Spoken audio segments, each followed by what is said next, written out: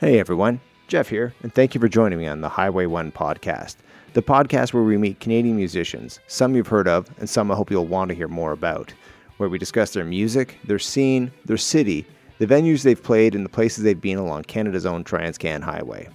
In this edition of the podcast, episode number 5, we catch up with Ken Kelley of the Monoxides. Back in the late 90s, I had a unique opportunity to tour Mexico as part of a music delegation / exchange between the Mexican government and the Canadian embassy.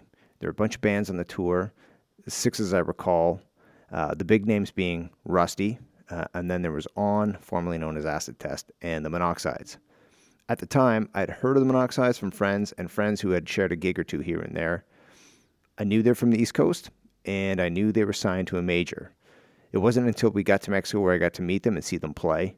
Their live show, for starters, was amazing. Great songs, great energy, great musicianship, very polished, and what I would consider to be a complete package. It was easy to see how these guys got signed. If that wasn't enough, all 4 guys in the band were 4 of the nicest people you'd ever want to meet.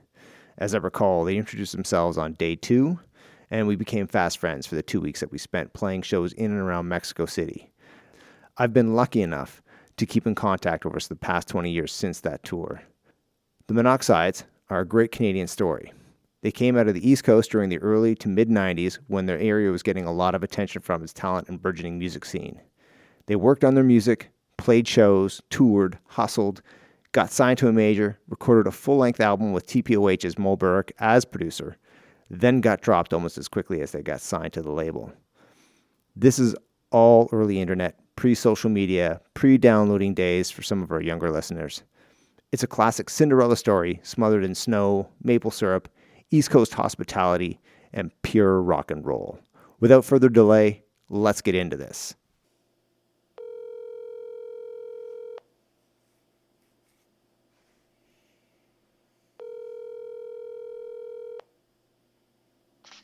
Hello. Ken, Hey, man. how you doing, buddy? Good. How are you, Jeff? I'm doing really well. It's been a while. Awesome. Yeah, it's been a long time. Like, I hate to be that guy that's always kind of looking back on the past, but I mean, yeah, it's been a long time. I mean, look, it's already been like this year will be what, 21 years since we were in Mexico? I know. It's funny. Like, it's just, yeah. I mean, dude, yeah. funny Anyways, that you mentioned how are that because I was looking at photos the other day. I actually have a photo album, which is a thing of the past, and the trip to Tehuantepec. You were there. You were there with your video camera. Yeah. I had totally erased that from my mind. That was a good day. I mean, I don't know. It's like it sounds corny, but like I don't know. That was worth getting up at whatever 6 a.m. And I mean, it's like it's those experiences, that this is going to sound really corny, but it's like it's that stuff that stays with me. Not so much the shows. I mean, yeah, the shows are always fun to play, but it's like it's those little extras that I find have stuck with me even more so, like, the last 20 years. Absolutely. I couldn't agree with you more, which is part and parcel for why I wanted to do the podcast, because I was wondering, who the people who've toured this country, did it have that effect on them? Like, did they come home and not think about it, or does it seem to persist in their mind, like, oh, this place? Because I think it's such a unique experience, right? And how many people honestly get that opportunity to go coast to coast and visit every province? Because I would think you might have a few people in your inner circle, as I know I certainly do, that who have never left the province, right? And so having the opportunity to go coast to coast, like, I want to know what was that like for you? Has it had any impact at all since you've done it? It's tough to say if there's been impact since I've done it. I mean, but like I said, you carry those experiences, and it's not so much the shows, although specifics about shows all kind of, blend in together.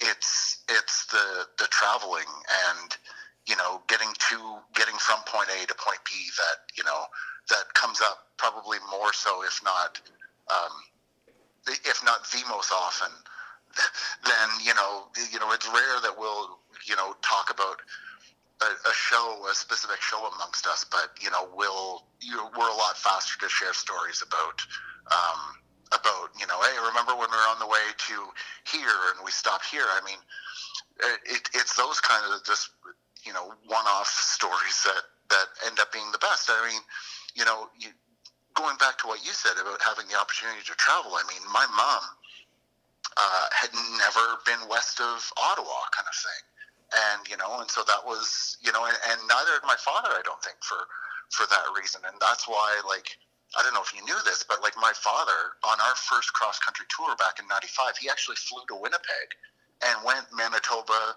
to BC with us because he had a nephew in Vancouver, like my cousin Danny, and he, my dad thought, what a great opportunity. So, he asked, he's like, can I tag along? We're like, sure, extra driver. And I think it kind of settled some of the worriedness on probably my mom's part, about having basically 4 teenagers driving, across the country without, not that they didn't trust us, but it's just like from a safety factor kind of thing, and, Sure. and it was our first time visiting all these places. And so it was, I think it put my mom's mind at ease, if not others in the band, parents as well, because, it's like my father was the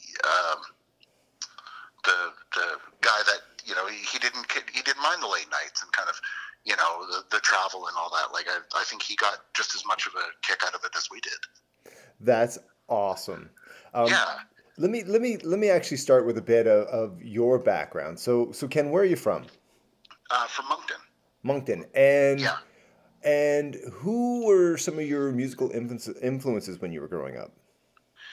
It's tough to say. Like, some of my earliest memories, like, I'm the third of 3 kids, and so I had 2 older sisters. Well, I still have 2 older sisters, and they were into, like, basically pop music. And, like, I remember, like, some of the first 7 inches, like, they had, when 7 inches were actually, the format of choice. Yeah. Like, I remember, hearing, like, John Cougar's, like, Jack and Diane, and Journey's Don't Stop Believin', and Elton John's Empty Garden, the song he wrote for John Lennon. And, like, those are some of my, like, earliest memories. I wouldn't necessarily say they influenced me, but it's like, but I grew up on a really kind of steady diet of modern pop music of the day. And it wasn't until Steve, I've known Steve all my life. Like, there's not been one point in my life that he hasn't been a part of it. And, he brought down, Steve was always into heavier stuff, and, like, I didn't mind it, but it didn't really, take with me. And then for whatever reason, he brought down, I say brought down because we live literally down the street from one another. And so he brought to my house, like, Metallica's Master of Puppets. Like, so I would have been like 10, 11 years old. And I was just like, holy shit. Like, and that Game was, changer. That was kind of, yeah, like, that was, if you hear about people talking about kind of those musical, like, awakenings, like, that was, like, that was mine kind of thing, for sure. Absolutely. It's funny you mentioned that record because I mowed lawns for an entire summer and worked in this factory taping boxes together, and that was all I listened to on my cassette. I would say it was a Walkman, but it wasn't a Sony Walkman. It was probably like a POS Citizen, right? Because I couldn't afford a Sony. But that's all I listened to until I wore the tape out, and then I went and bought another one. And then, of course, from back then, it was like, okay, well, now I got to listen to Ride the Lightning, and I got to listen to Kill 'Em All. And I remember buying the Kill 'Em All picture disc, having that on vinyl. And it's just like, it was like a musical awakening. You're like, what's going on here? And how can I be a part of that? Yeah, it totally was. And, like, and another record from back then, too. And, of course, not that Steve and I were brought up in strict, households by any means, but I mean, like, Metallica were saying fuck and stuff like that. And I was like, whoa, like, that was a big thing. And then, and so from there, like, my kind of taste branched out. I ended up getting, like, another one of those records, so I was hooked on to Metallica from there. And then it took me a little longer to get into Guns N' Roses, but I mean, Appetite for Destruction is like huge. Like that was, I was in like grade 7, I think. So like 12, 13 years old. And of course they were just swearing, way more often than Metallica. But I mean, it's not like I was drawn to that aspect of the music, but it was just something like, there was something raw about it. And like, and then when I met, when we started hanging out with PJ, like that was, so I spent most of my junior high years like listening to like heavy metal stuff, and then PJ really turned me on to like bands like Bad Brains and Minor Threat, like kind of the hardcore and punk stuff. So I mean, all the guys in my band like have played an integral part of my musical education and kind of what's helped shape me into who I am today and what I listen to today. Okay, so when did the Monoxides get together and form? So it actually kind of started as a joke. Steve and I, New Year's Eve, and I'm great with remembering dates for whatever reason, but New Year's Eve, like 1987 going into 88 was kind of the first time that Steve and I had made music together, and like we recorded the whole thing, and we were making up songs like kind of as we went, and you just kind of relying on visual cues. And then so we did that for I don't know, I guess a couple of years, and then PJ joined, and then we had like there's been there was a few people in and out, and then Derek joined in 1991. So that's usually what like we say when we got together, because that's what I kind of consider the band is like myself, Steve, PJ, and Derek, and so that was 1991. Right, and that's the lineup that I met in 97. And, a testament to you guys. You guys were the friendliest guys we had met. And it's funny because, and I'm not just saying that because we have mutual friends from Lennoxville that knew you guys, and they're like, "Oh, do you know the Monoxides?" I'm like, "We know the Monoxides. We know the Monoxides." Ah, it's like, that sort of thing. It's like because you guys were so friendly. It's like, there's this killer band, and there's super friendly guys. So well, I think. Well, thank you. First of all, but I think a lot of that was just kind of maybe friendliness mixed with some disbelief that kind of we were actually getting to do something with the band other than play like legions or whatever in Moncton. I mean, there was always I think there was always in my view anyway, like we always felt kind of thankful for the opportunities we were given, and it was nothing like, I don't think we ever took it for granted. I mean, it was fun first and foremost, and I mean, we were why be jerks, like that's kind of like I mean that's not anyone anyway, but I mean I think we were just, I think there was probably just a lot of gratitude mixed in our lives that we felt thankful to kind of be out there, as I'm sure you did too, like when like holy shit, like we're going to Mexico to play, like who would have ever thought of that happening? I mean, it's just it's ridiculous, considering that like we started like in a bedroom, kind of like not as an accident, but I mean it's neat looking back to see the way that kind of all the pieces, like how we became that big Voltron or Transformer guy, and how we're all all interconnected or whatever. It's the one thing too that I say when I speak to other musicians, and I'm going to say younger musicians because of my age, and I think it's fair to say, but it's you have a bar set for what you think success is. Now, if success means to you that you have to have a major label signing and gold records on the wall and followed by the masses, then you set your sights on that. But there's other successes too, which I measure and I kind of appreciate it and from an indie standpoint, and that which was like getting to tour Canada and going to a place like Mexico and meeting guys like you. Like for me, that and putting out an independent release, like that's success for me. Like I was able to do it.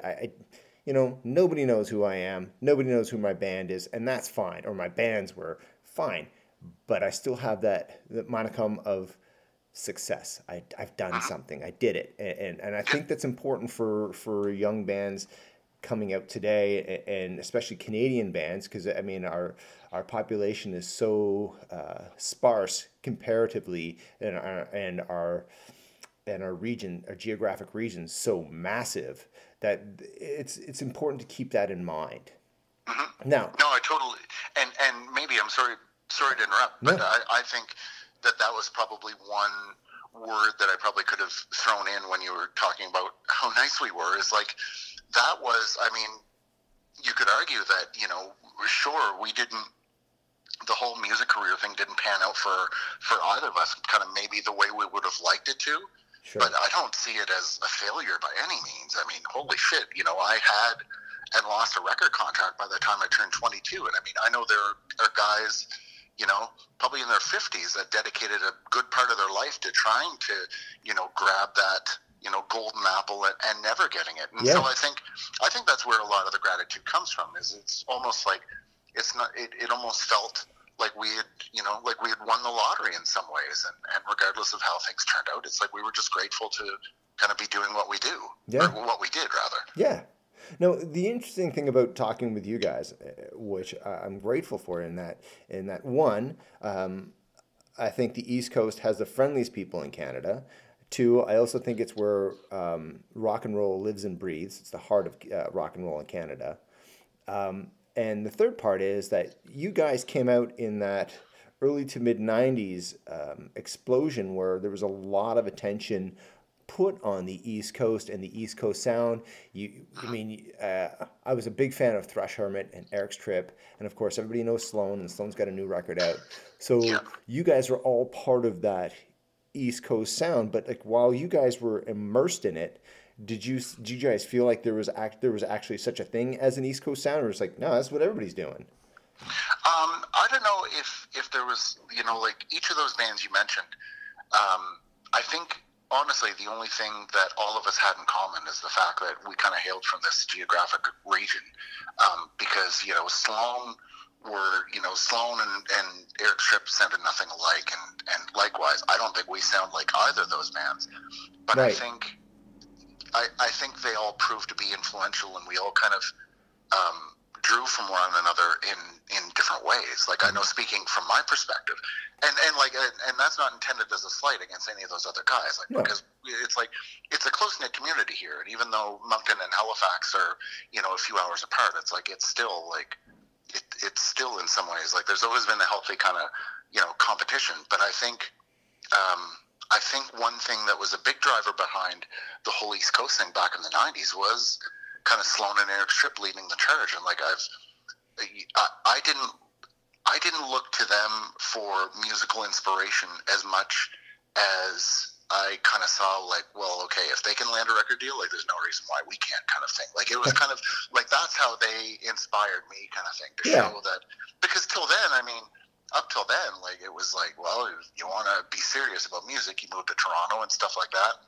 And they kind of showed us, like, no, you don't have to do that. Like, you can be a success and tour and stuff and still call the East Coast your home. And I mean, you look at a guy like Joel Plaskin. I mean, Joel's done really well for himself. And I mean, I love the guy, and I mean, he's, called Nova Scotia home all this time, kind of thing. And it's, and again, that's not a slight against, bands leaving the region to go live in Toronto. Like, I understand both sides, but I mean,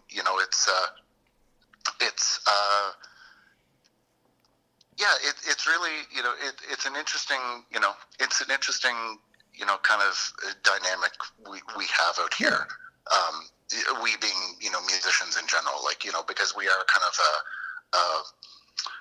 a planet unto ourselves. And I mean, we don't always get, like the caliber of acts that Toronto gets or Montreal gets.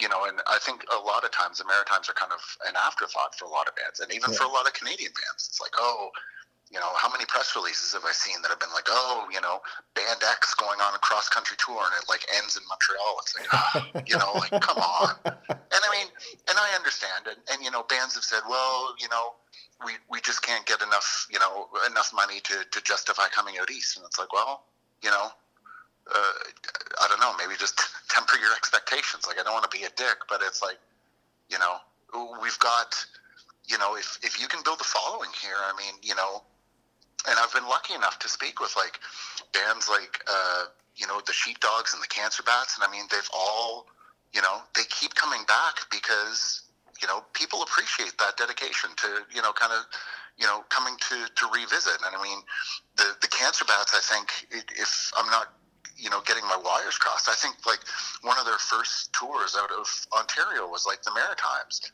and they said it just blew them away. And it just both in terms of like the amount of people that came out, but just also like we tend to be like a loyal crew kind of thing. Yeah, absolutely. When it comes to being music fans. You bring that up because I would say that the fact that Toronto and say Montreal and the big cities in this country, them getting and Toronto getting all the big names that come through town, it has a real impact on the music scene itself, and negatively, I would say, in the sense that people the citizens of the city are spoiled in that.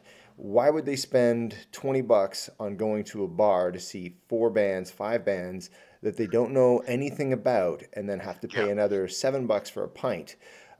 When they could save that money and then go see the next big thing that's probably going to be coming through town the next week.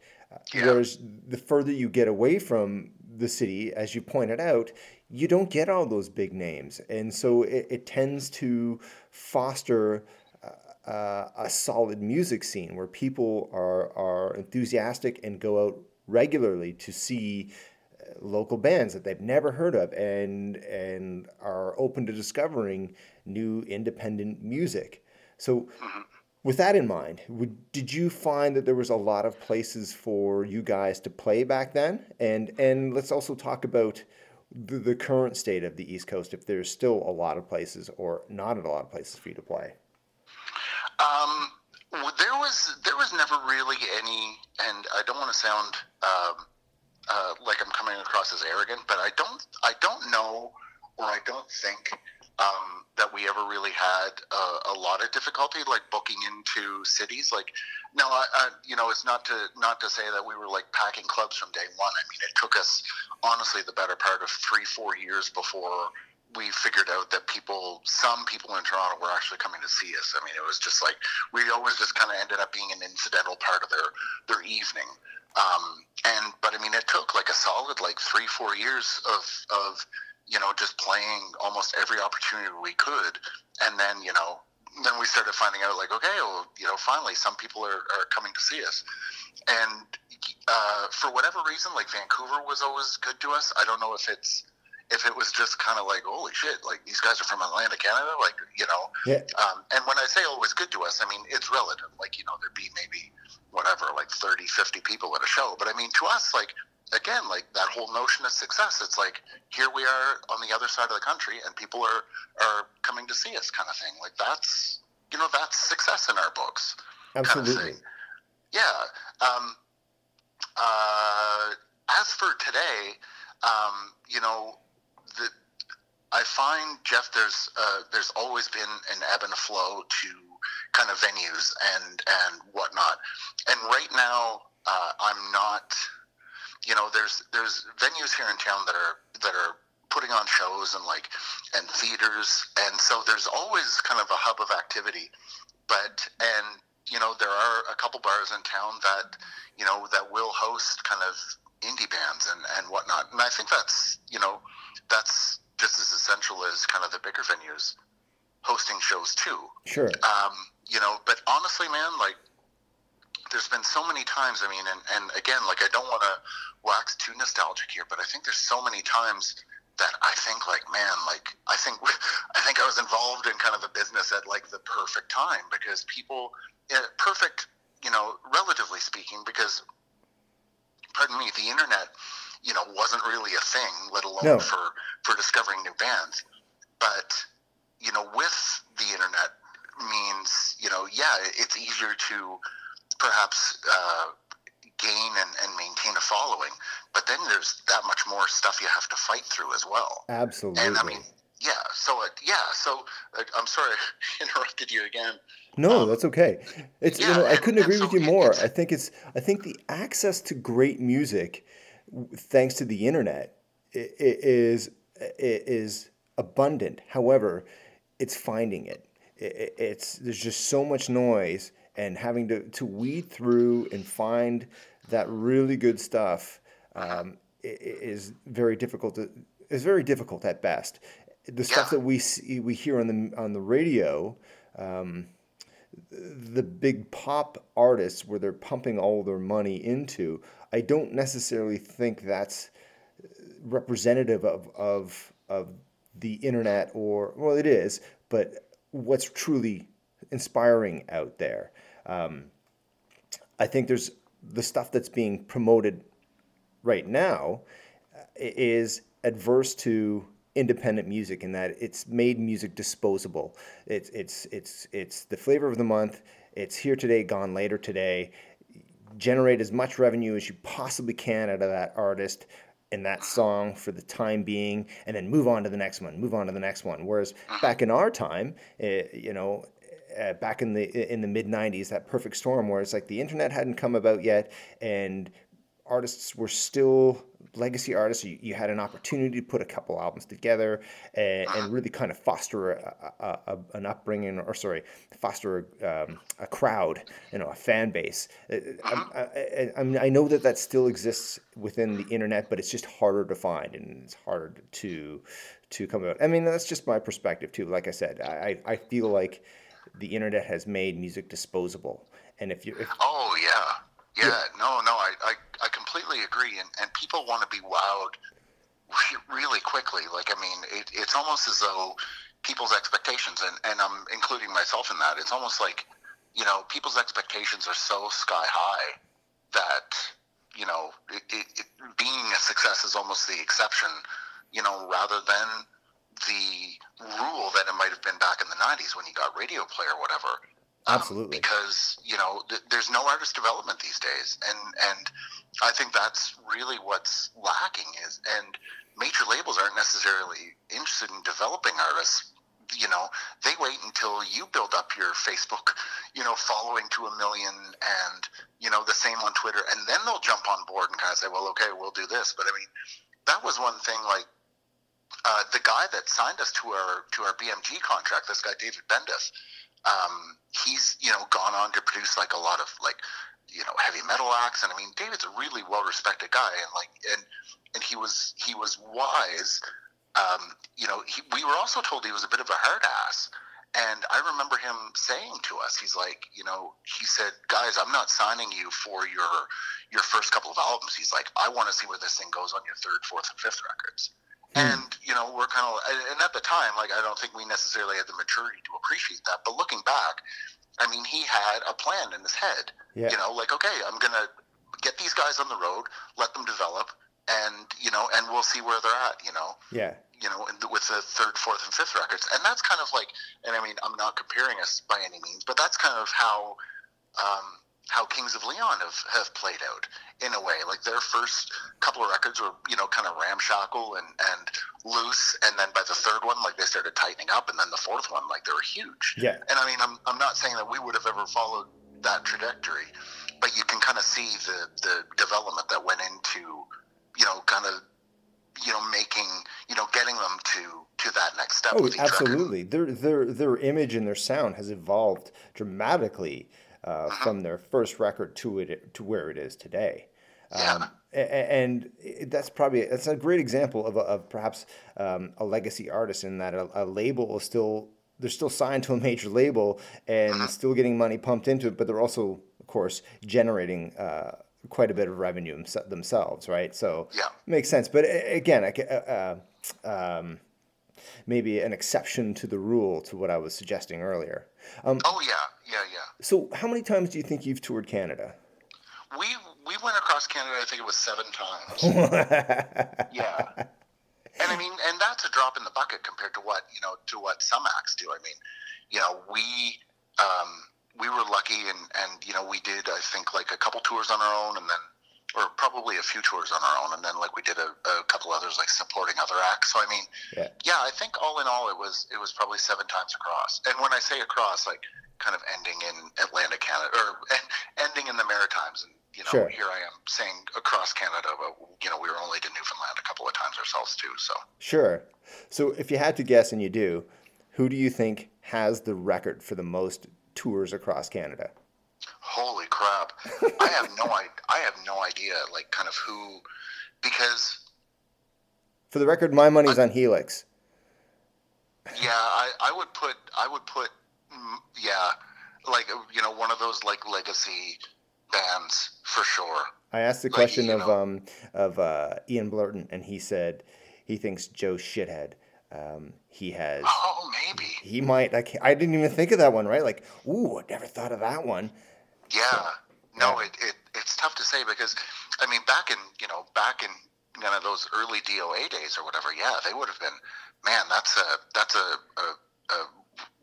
something to think about for sure because, as big as Rush were everywhere else in the world, I don't know if they ever really, like, they didn't seem to regularly do, well, I don't think they did regular cross Canada tours. I don't think so either. Like, when Rush played Halifax back in 2013, I mean, it was the first time they were back in the Maritimes for like 25 years. Crazy. So, yeah. So, I mean, and not faulting them for it, like, no, by any means, but I mean, it's, yeah, that would be interesting to find out. So you'd mentioned that you've toured Canada with your dad in tow, in a van. So how did you guys do it? What was the setup? Where did the gear go? Did you have a trailer? Did you have everything packed in the van? What was the setup? So our former manager, Jody, bought us an old ambulance, and I mean, we ran that thing into the ground. So there was no windows. What's that? There was no windows in the sides. It was only in the back. Okay, so the van had side doors, and that had windows. Okay. But kind of going down like the driver's side of the van, there was no windows. But we actually had one installed because it got pretty. If you were sitting in back, I mean, not that it was a huge deal, and not that any of us minded that much. But I mean, having another side of the van to look out was certainly a bonus kind of thing. So we had like 2 kind of captain's chairs up front. So one for the driver, one for the passenger. And then we bought a couple of bench seats in Moncton. Okay. And I don't know if it was Jody and like Derek's father, but anyways, we bolted those down and put seatbelts in them. And then we built kind of like an equipment cage in the back so that if somebody broke into the front of the van, they couldn't necessarily get to where the gear is. So yeah, so we never traveled. We never traveled with the trailer. It was all in kind of this one self-contained vehicle, and everything fit perfectly. Like even as kind of our equipment got bigger, and say the guys got bigger amps, or if they got bigger amps, like it was never like we never had any difficulty kind of fitting everything and everyone in. Okay, so you guys would. There's no sleeping on the back of the gear or anything like that. You guys got to ponied up in your bench chairs when you had to, and slept for a bit. or between the floor or on the floor between the bench seats kind of thing. Like that kind of became a necessity. Like when we started traveling with the tour manager and stuff like that. But Yeah. It was never seen as an inconvenience or anything like that. Like I don't think I ever slept on the floor. Okay. But I think PJ was one of those guys, or PJ is one of those guys that could just sleep anywhere. And so I think he most often claimed the floor, between the 2 bench seats. So I don't know. I'm not surprised. I'm not surprised at all. yeah. So the way the equipment cage was built, though, there was a little space that quite often we would use for quite often we'd use just to throw our luggage on top. So maybe, it was maybe just a couple feet high, if that. Okay. I mean, maybe not even.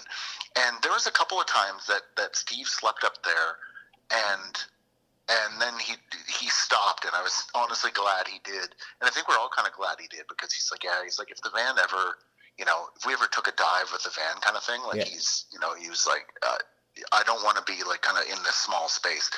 But I mean, it was good in a way, because like he was small enough to fit up there. But I was honestly relieved, like when he stopped, kind of sleeping up there, and just to, I mean, you don't want to think about that kind of stuff, but no. You have to. But it is. It's the nature of touring Canada. Anything can really happen, right? Yeah, absolutely. I mean, there was when our BMG record came out in March '97. We were in Vancouver, or I guess maybe the week before it came out. But anyways, we played a show in Vancouver, drove up to Whistler on a Friday, and it was beautiful, like a really nice summer day. And then the next day, like coming back down to Vancouver from Whistler, and it was a fucking snowstorm. I mean, it was, and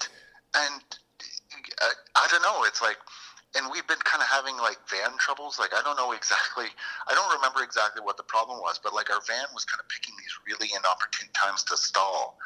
And there was one point where we were coming down like kind of a steep hill, and I don't know, the van stalled, and Derek, I remember like Derek was driving, he was trying to get it started again. And we were kind of like sliding towards like this accident that was already kind of like on the mountain.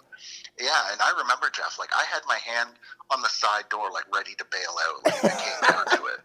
But I mean, luckily, like I don't know who, what divine force allowed our van to start kind of like within, 50 feet of, avoiding this accident. But sure enough, the van started, and we, drove around it. But it was kind of like, it's stuff like that. Like it's fun in retrospect, and hell when you're in the middle of the situation. Absolutely. So carrying on with that sort of thing, did you have any moments in all your tours across Canada where you're like, found yourself in, say, as an example, found yourself in a campsite with $10 in your pocket, and cooking like hot dogs as your only meal, wondering how you were going to get to your next gig, anything like that? Pumping quarters into the meter just so you don't get towed, that kind of thing? Yeah, so a couple of those situations come to mind, and the first was probably at the tail end of our tour, of our first cross-country tour, so like November 1995. And I don't know why we were so broke. Well, I mean, we were on tour, so I mean, that could explain it. But and you're musicians. Yeah, like I don't remember the exact situation, but I remember like I'm pretty sure, I don't even know if we had enough money for our per diems. So we were all kind of like, we're all hungry. And I remember like I had a Visa card at the time, and like I went and bought us dinner. And I think we just went to like KFC or something, but I mean, we scarfed that shit down like, we were friggin', peasants, and the king hadn't fed us for a long time. And then there was one other time in Toronto where kind of the same situation, like we were playing a show, and I think it was the Bear McNeil's had like an industry function at this club we were playing. And they kind of let us go to the buffet kind of thing. Like that was just as though we had won the lottery. I mean, it was like good, good food. So, I mean, yeah, we had a couple of those. And then probably the hardest drive, I wouldn't say hardest, from a physical standpoint, but probably it's actually one of my fondest memories in that, we were in Vancouver and we had lost a couple of bookings, and our management was trying to, like, we were staying with a friend in Vancouver, so fortunately we weren't like racking up a hotel bill, but we were kind of getting weary. Like we kind of thought, well, we've kind of outstayed our welcome, and like we weren't getting that vibe, but it's just like us kind of trying to be good East Coast, conscientious guests, and our management was trying to get us to stay in Vancouver because like they had a show booked in Regina for Wednesday night, and we're just kind of like, man, like, what are we going to do here for the next 3 days? And so we just decided to drive like Vancouver to Toronto, and we did it straight. And so all four of us in the band drove. So really the only time we ever came off the highway was to eat or gas up. And I mean, and we always tried to combine those two things when possible, kind of thing, so that we weren't needing to, stop a whole lot extra. Absolutely. And so we left Vancouver at noon on a Sunday, and we rolled into Toronto at like 11 o'clock Tuesday night. So it was like 72, not quite 72 hours straight, but like the only time that the van ever stopped moving was just a little bit outside of Thunder Bay, when just kind of like all four of us hit the wall, kind of thing. Yeah. And but I mean, that was, that's an like, epic trip. Yeah, I mean, that's just it. And like our parents were like, "Don't do that." They're like, "Just call us and we'll give you a credit card." But I mean, to us, it was like, well, we don't care. Like, we weren't bothered by it. I mean, it was all kind of, it was all part of the adventure. And I mean, we could have stayed. Like, I don't want to sound like we were spoiled, kind of thing. But like our parents, were concerned about our safety, and we're like, we're fine. Like, we've got four of us to drive. If you're not driving, you can sleep whenever you want, or not sleep. I mean, it's up to you, kind of thing. And like, there was never any pressure for someone, if you felt tired, to get behind the wheel, because chances are there was someone else that was feeling totally fine. I mean, it's just like we just went with the flow. And like there was one drive, actually, Jeff, the drive we did from Toronto to Moncton after we got back from Mexico, I think just Derek and I were the only drivers. Like, I drove the first little while, and then Derek drove, and I slept while he drove, and then I got up. I'm like, "Hey, do you want me to drive?" And like, so two of us did like the drive from Toronto to Moncton, and it's just like, I don't know, it just always worked out. I mean, there was rarely ever any point where all four of us were too zonked to drive. I mean, there were some of those points, but I mean, more often than not, there was always someone, that could drive for an hour or two, like if somebody needed a nap or something like that. Gotcha. Yeah. I have a skill testing question for you. Okay. So Google says that the drive from Toronto to Winnipeg is A, 2,300 kilometers in roughly 22 hours, B, 3,600 kilometers in 36 hours, or C, it's a road that never, ever, ever ends. Yeah, that's I'm leaning towards C, but I think actually my first thought was, when you mentioned it, was that it was about 24 hours. So I'd go with A if I had to put my money on something. Well, you're right on both accounts. That the real answer is A. It's 2,300 kilometers in roughly 22 hours. But anybody who's ever done that ride, whether you're going from Winnipeg to Toronto, Toronto to Winnipeg, that's a road that never ends. And anybody will tell you that. Yeah, it is. But I mean, it's all relative, right? Like,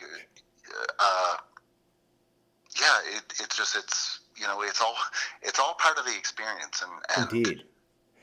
What are some of your favorite cities that you've played throughout the country? Winnipeg was one of those cities that always seemed to be kind of, good to us. It was rare that we didn't play there, like, especially if we were somewhere out west. So, I mean, Winnipeg was always good to us. Like I said earlier, like, Vancouver was good to us. And, we didn't spend a whole lot of time in Quebec, in all honesty, like playing like Montreal, or like we played Montreal a couple of times. Yeah.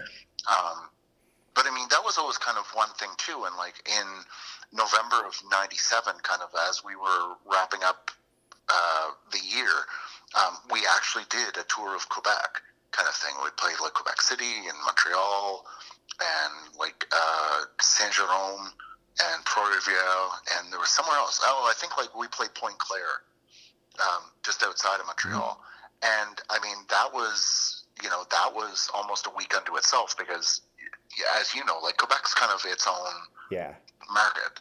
And, if you're a success in Canada, it doesn't mean you're not in Quebec, but I mean, it's its own beast, kind of thing. And just like there's Quebecois artists that English Canada have no idea, but they're like platinum and friggin' triple platinum sellers in Quebec. I mean, it's its own kind of world. Yeah. And so we did, we did a week in Quebec, and we had our BMG rep at the time, Stefan, who's actually still with the company. I mean, it's Sony now, but he's still with the company. I mean, he was with us, and I mean, it's all those things like, you know, it's all just it all figures into kind of the bigger picture and Sure. you know, the experience itself. Like just Sure. you know, just so much fun. Sure. Now you guys are Yeah, still playing together, right? yeah, yeah, yeah. Now you have a gig coming up, don't you? Yeah, so we're playing. We're playing. I don't know when this will air, but we're playing on July 1st. So Canada Day here in Moncton, and Sweet. we're. Sorry, go ahead. No, just sweet. What's the gig and what's the current lineup of the band? So the show we're playing on July 1st, we're actually opening for. There's a Quebecois singer, Laurent Jalbert, and then Stephen Page and the Odds are headlining. So No we're kind kidding. of like the warm up act. And so the current lineup of the band is the four you know, Yeah. and then we've got a third guitarist and backup vocalist. His name's Marco Rocca, and Marco's been with us for like 15 years, and it was just kind of it just allowed you know, Derek had stepped out of the band for a while, and Marco had stepped in to fill his place, Yeah. and then Derek came back, and so Marco kind of left, and then you know there was one night I think PJ and Steve and Marco were out having a beer or something, and they're just like, "Why don't you just join the band?" And he's like, "Yeah, okay." So I mean, it was really like informal, but I mean, Marco is a friggin' just an outrageous talent, like on his own. Like he's got, you know, kind of a couple different acts on the go. Yeah. He's an amazing songwriter, but you know, but he adds, you know, so much to the band just Sure. because like I think we all kind of feel like we've got to step up with him in the band, and not to say that we're lazy, but I mean it's just he's proved to be inspirational, like in a good way. Great. And how are the rest of the guys doing? Everyone's good. Like everyone's like busy. You know, scheduling practice for us is like a bit like herding cats. I mean, it's you know, we have this ongoing thread on Facebook, kind of like, you know, practice, you know, this week, and someone will be like, well, you know, I work Friday night, you know, at this time, so as long as like, you know, and so scheduling wise, it's a bit of a nightmare, but I mean, we make it work, and the thing is like we can be away from it for a period of time, but the minute we get back together, it's like no time has passed, kind of thing, and like we're fortunate enough to be like a really tight unit, despite how kind of infrequently we play. You know, it just usually takes like a practice or two for us to kind of all kind of get back in sync with one another. Sure. So I mean, we're really lucky that way. Well, it's great. So, Yeah. where can people purchase your music? Can they buy it online? Yeah. So right now, like pretty much all of the big digital service providers have it, like Spotify, iTunes, and Google Play. You know, and it's even on like Tidal and some of the like Deezer and some of the less popular DSPs. And then we have kind of some of our stuff is posted on our Bandcamp site too, which is monoxides.bandcamp.com. So that's kind of what we're, those are the platforms we're using. What about social media? What's the social media? We're on Facebook under the Monoxides. Twitter, it's the same. We're on Instagram too. And I mean, it's tough because right now we're in a content-driven world, and I mean, we're not necessarily the most prolific. So I mean, our Instagram is usually just me self-indulgently like walking down memory lane and like, hey, look at this, like we were a big thing once, or hey, we played with Rusty once, kind of thing. Like, but I mean, but that's and I joke about it, but I mean, it's like they were all, it's all good times, and it all evokes like really great memories. Absolutely. Ken, I'm so glad that you guys are still around and still playing, because I love you guys. And thanks, man. I'm so grateful for your time. We're fortunate. We're fortunate that there's people like you that still give a shit. I mean, and that's the thing. Like, and people have asked, like, well, not necessarily in a snarky way, but like, well, why are you guys still playing? And it's like, well, people still show up to see us play. I mean, if there comes a time that we play a show and no one shows up, it'll be like, okay, boys, like we need to take a serious look. But I mean, people still, like, it's not like we've got like 1 million Facebook followers or 1 million, we've got a small but kind of dedicated group of people that, as long as they show some inkling that they want to see us play and listen to our music, like, we'll keep doing it. Like, why wouldn't we? It's like, that's kind of, that was the whole premise when we started. It's like, oh, cool, we released a demo cassette, 50 people bought it, so 50 people, show up at our shows, and it's like, why would we stop playing if there's still interest, and obviously, like, we all get along, and so there's no personality conflict bullshit or anything like that. Like, it's all really, it's good. It's a good place, it's a good place to be. I'm so glad to hear that. I'm so glad to hear that. Yeah. Ken, thank you so much for your time. I really appreciate you being a part of the podcast and sharing some of your stories with me. As I said, like, I'm such a fan of the Monoxides. I love you guys. Thanks, I'm dude. so grateful that I got to meet you guys. And I'm looking forward to sharing this podcast with my few hundred followers, which I'm hoping to grow too. But hey, got to start somewhere. But see, that's just it. And I think, I think a lot of things like this, like, there's mutual benefits to it. I mean, we try to share the heck out of whatever. Like, if somebody like yourself takes the time to feature us or interview us or write about us, kind of thing, like, it's like, that stuff, matters a lot to us. Like I said, people still give a shit. So, I mean, if there's something we can do to help kind of move that forward too, I mean, we're to help move your podcast forward. I mean, we're happy to do that too. Like, it's, everyone wins. Thanks, man. I give a shit. Yeah. Well, thank you. And we appreciate you giving a shit. Ken, I'll be in touch with you soon.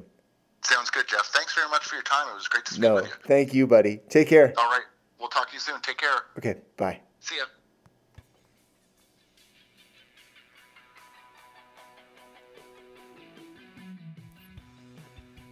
This concludes this edition of the HwyOne podcast. I want to thank Ken Kelley of the Monoxides once again for his time and sharing his experiences touring Canada.